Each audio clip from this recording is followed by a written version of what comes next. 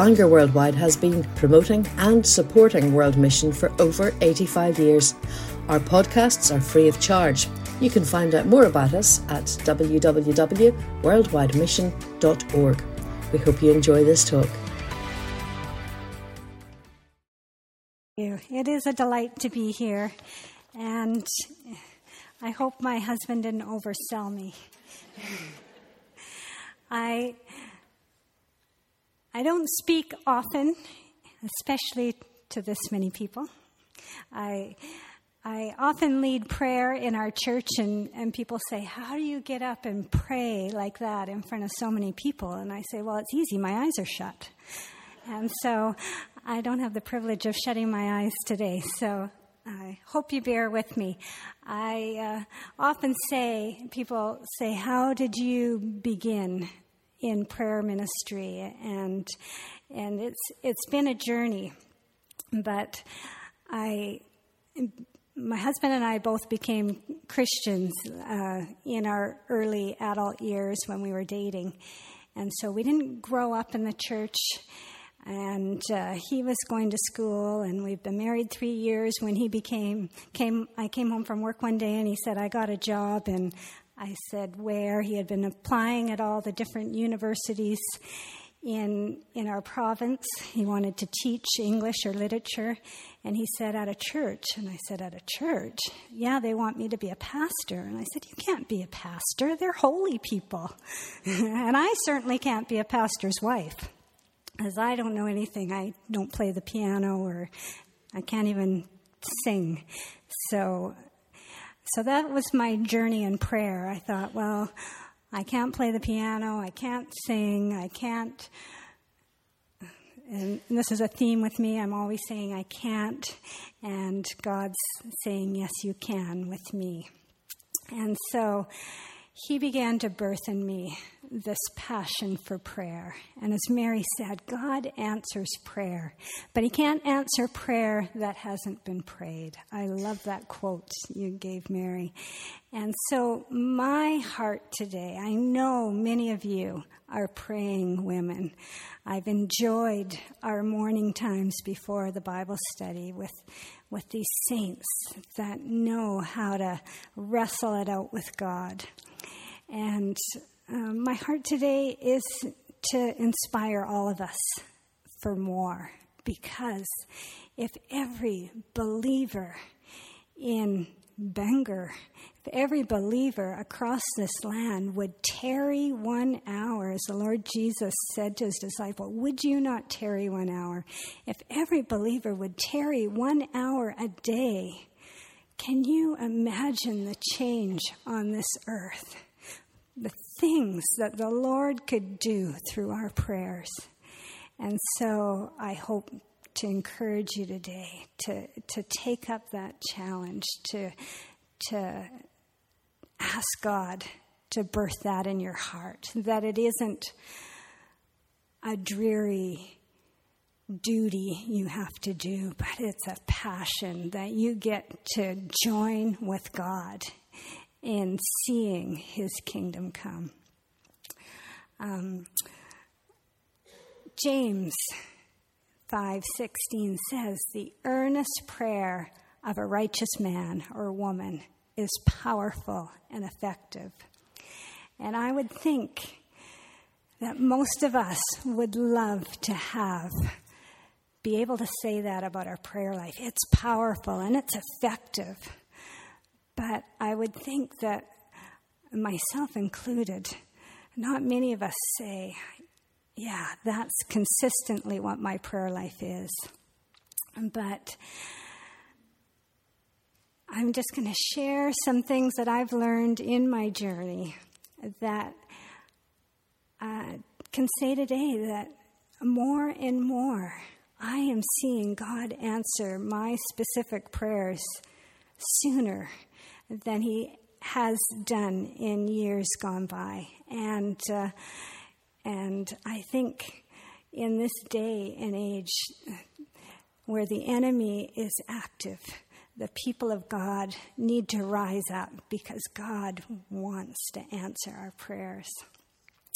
So I've chosen the title, having a heart for intercession, because having a heart for intercession has two meanings to it, double entendre. The first one, having a heart, means you care. You believe. You believe that when you pray, God hears you. And when he hears you, he's going to answer. Having a heart means it's not a duty, but it's a privilege and a purpose. If you were in the morning prayer meeting this morning, Simon talked about praying from your guts. And that's when you know you're not just saying words, but you're feeling it from your guts. And often God takes me to a place where it's just like in Romans, there's no words, it's just groanings, and it's just coming from the guts. So having a heart means you care. It's coming from the inner place.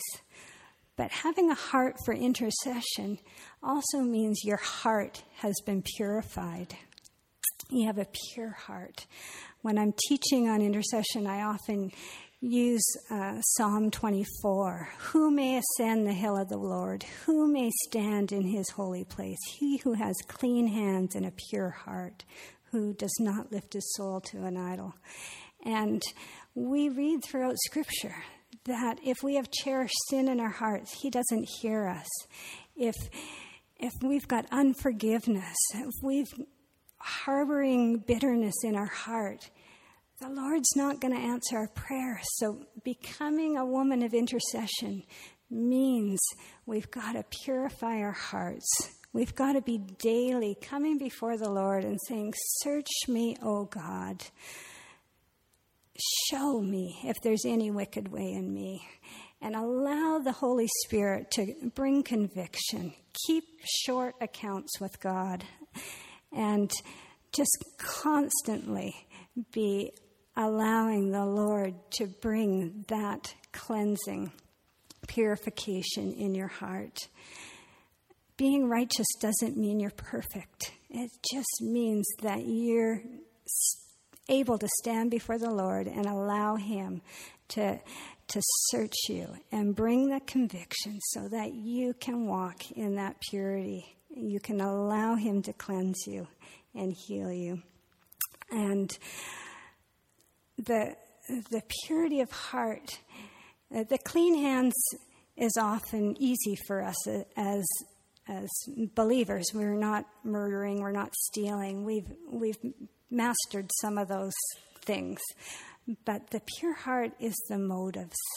It's the criticisms, it's the judgments that I confess. That's one of my kids are always saying, Mom, you're so judgmental. And it's constantly reminding me that, I've done it again. And it's that allowing God to reveal those things that he can just bring that purity, that we are able to stand before him and then ask for the things he wants us to ask for. So, as Mark mentioned this morning, if you were here yesterday morning, he did quite a dramatic reading of Acts 12. But I wanted to go back into that passage because that's where we see the earnest prayer of the righteous church, powerful and effective.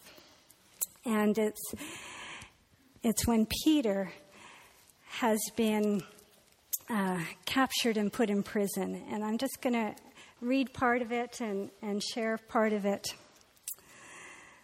So beginning in verse 1 in chapter 12 of Acts, it was about this time that King Herod arrested some who belonged to the church, intending to persecute them. He had James, the brother of John, put to death with the sword.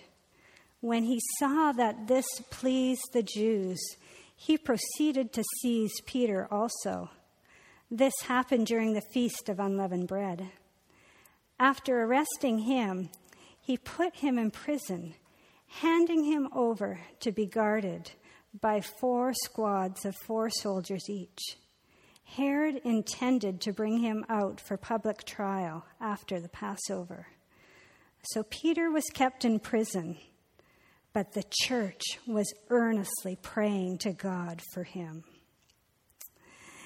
And then we know that as Peter was in prison, an angel came, told him to get dressed, get up. He lets him out of the prison. It says in verse 11, when Peter came to himself and he said, now I know without a doubt that the Lord sent his angel and rescued me from Herod's clutches and from everything the Jewish people were anticipating. When this dawned on him, he went to the house of Mary, the mother of John, also called Mark, where many people had gathered and were praying.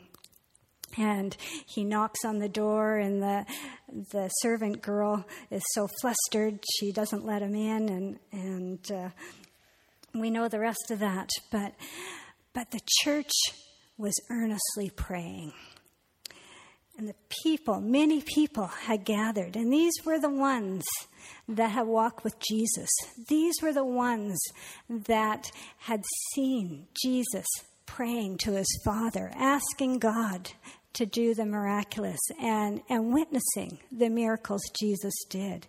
So they believed because they had seen. And so they persisted. But the first thing that I noticed in this scripture was that they persevered. They didn't let past failings, either God's or their own, dictate what they believed about the power of prayer. And right at the beginning of that passage, we see James had been put to death. And I thought, didn't they pray for James? I'm sure they did. I'm sure as soon as James got captured, the church was earnestly praying for him. Yet God didn't spare James. God didn't do the miraculous for James. He died. And they must have been grieving because James was one of them. And that grief and that disappointment with God and that confusion they were thrown into didn't stop them from praying for Peter. And I'm sure, as Mark had said yesterday, their prayers probably weren't send an angel and set him free. But God took whatever their prayers were, and he did abundantly more than they could ask or imagine. And they were astonished when Peter showed up. But they persisted. And that was such an encouragement to me, because God took me through this. 5 years ago, my very best friend and my solid prayer partner, Carol, was diagnosed with brain cancer. And for 1.5 years, we earnestly prayed to God for her healing. Our church had been prophesied over many times that it was going to be a place of healing, and we thought, okay, this is it, God.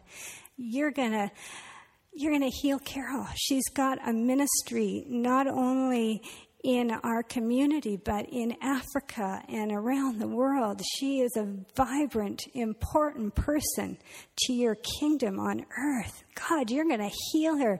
You're going to just blow our whole community, our whole denomination away, because you're going to heal her. And it's going to be a testimony to all the doctors that are working on her. It's going to be a testimony to the thousands of people that you heal. And we fasted and we prayed and we had the elders anoint her with oil, and we did everything that Scripture said to do. And God took her home. And I was devastated. And not only did I lose my soul sister, the one that I learned to pray with, but I felt like I was a failure. Was I not really an effective prayer? Didn't I hear God correctly? And I remembered during her illness hearing God, and I brushed it off as that wasn't really him, saying, what if I don't release the gift of healing till after Carol has passed away? And when I had heard that, I thought, well, I'd be really choked about that, Lord. That wouldn't be good. But after she died, I reflected on that, and I thought, what was that about? And I remember not long after she passed away, and I went into our prayer meeting, and they asked how I was doing, and I said, well, I'll never pray for healing again. And one dear friend looked at me and very gently said, Cheryl, you'll pray for whoever the Lord asks you to pray for. And I took that. And 2 years ago, one of my son's friends, then 17, was diagnosed with brain cancer. And like Carol, he underwent 2 surgeries and 30 radiation treatments on his head. And the doctors gave up hope, and they sent him home to our community hospital for palliative care. And by this time, he was pretty much in a coma and had lost ability to do anything, was barely awake. And I was going in one morning to pray for him, and a nurse I know was just leaving her shift, walking out of the hospital, and she said, oh, are you coming to pray for Thomas? And I said, yes, I am. And she said, it's so sad, he's going to die. And the Spirit rose in me, and I said, no, he is not going to die. And that surprised me, because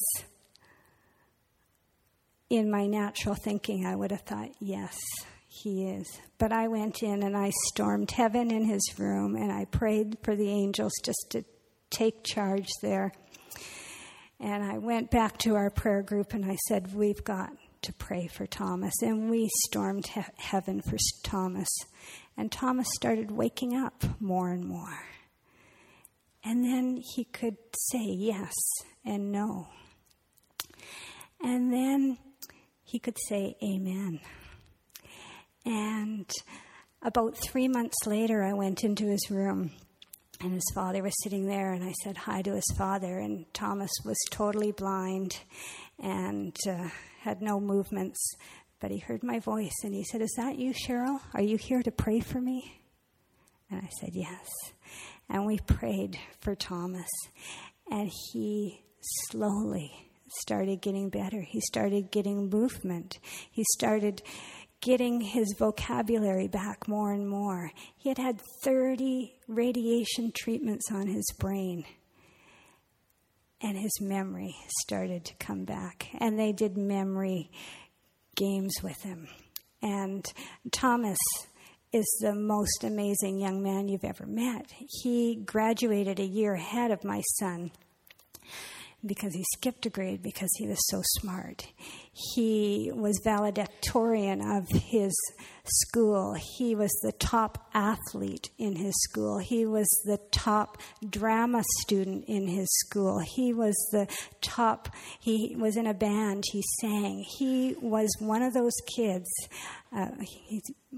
His mom used to say in kindergarten, Thomas is a 40-year-old in a 5-year-old body. And when he was 10, Thomas is a 40-year-old in a 10-year-old's body. And he's 19 now. Thomas is a 40-year-old in a 19-year-old body. But Thomas had it all, and he lost it all.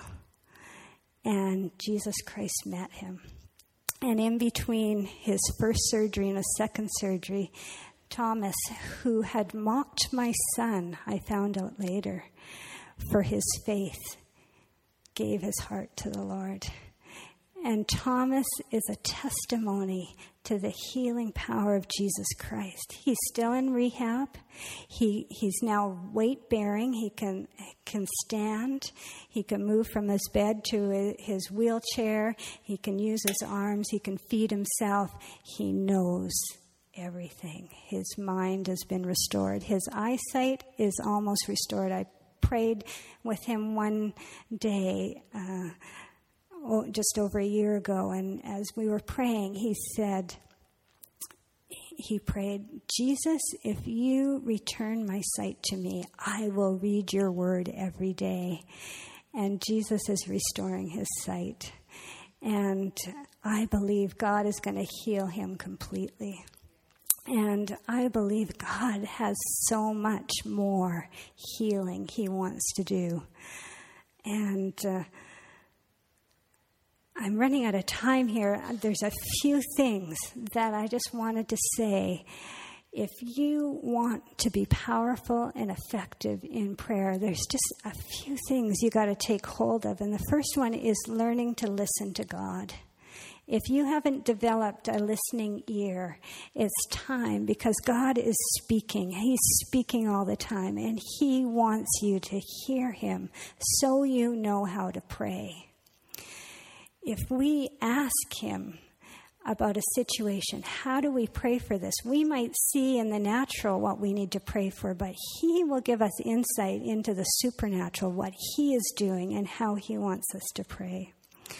So develop that listening ear. The second one is be faithful. Be faithful in the small things, and God will be the increase. He's not going to make you an amazing prayer warrior if you're not faithful daily, persevering, cleansing your heart, getting to know him. And one of the ways I ask people to be faithful is we hear all the time, oh, would you pray for my brother? Or would you pray for this situation? And we always say, oh, yeah, I'll remember them and prayer. But at that moment, if someone says, would you pray for, you say, let's do it right now, and you pray. And God will answer. And the third one is being specific. The general prayers are great. We've got to pray for this world. But the specific prayers, as Mary was talking about these men whose wives have become Christians, when you get targeted, specific prayer, that's where God can really move. And so the more specific you can get in your prayer, the more readily you're going to see the answers. And then just the last three things are be humble, be persistent, be unified. God, we don't demand anything from God. He doesn't owe us anything. But we can ask, believing he is a heavenly Father who loves us, who cares for us. He's generous. He wants to pour it out. I think being a parent, how much readily I am to respond to my children when they come to me and ask for something than when they're demanding something. And so if we come in humility, knowing that he is God, we're just his servants, we're his vessels, he will delight us by moving in the things we ask. And persistence and unified. I heard the very first teaching I ever heard on intercession was over 12 years ago, and it was Lauren Cunningham from YWAM. He was speaking. And the one thing that stuck in with me was when he said, the more people, the more time, the more yielding equals the more answered prayer. And that has stuck with me. And as I see this group today, I just think, wow, what God could do with this number of people praying in unity for his kingdom come here on earth. And so I'm going to just take a moment and pray. I know I've spoken fast and said a lot, but I'm trusting that the Holy Spirit has been speaking to you between what Mary has spoken and what I've spoken.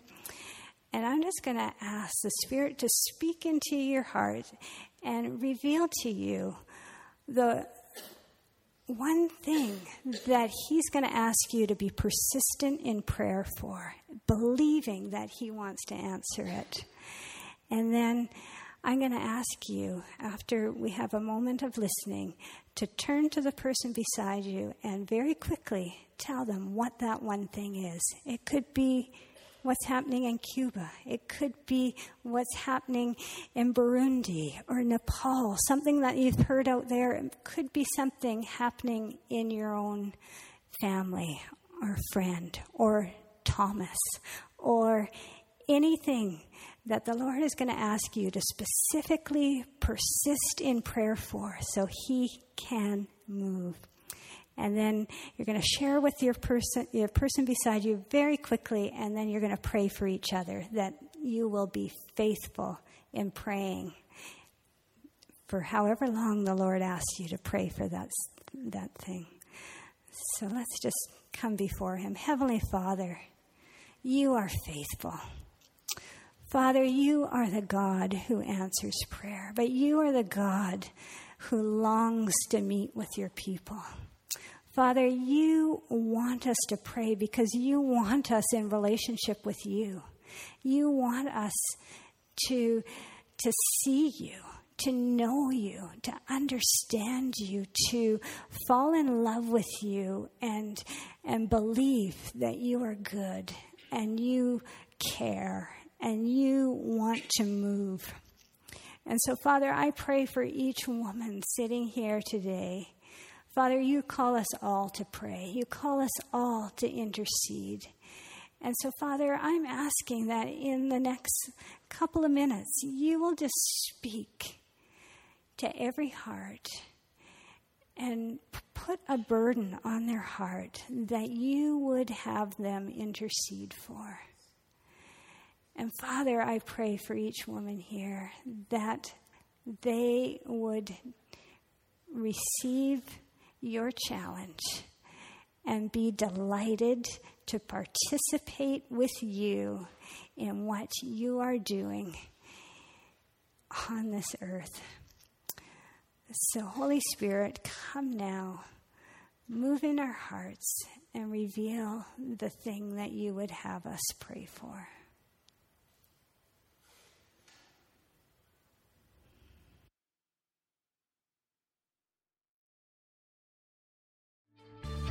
We trust you've enjoyed this podcast. If you'd like to make a donation to support the work of Bangor Worldwide, please visit www.worldwidemission.org/donate.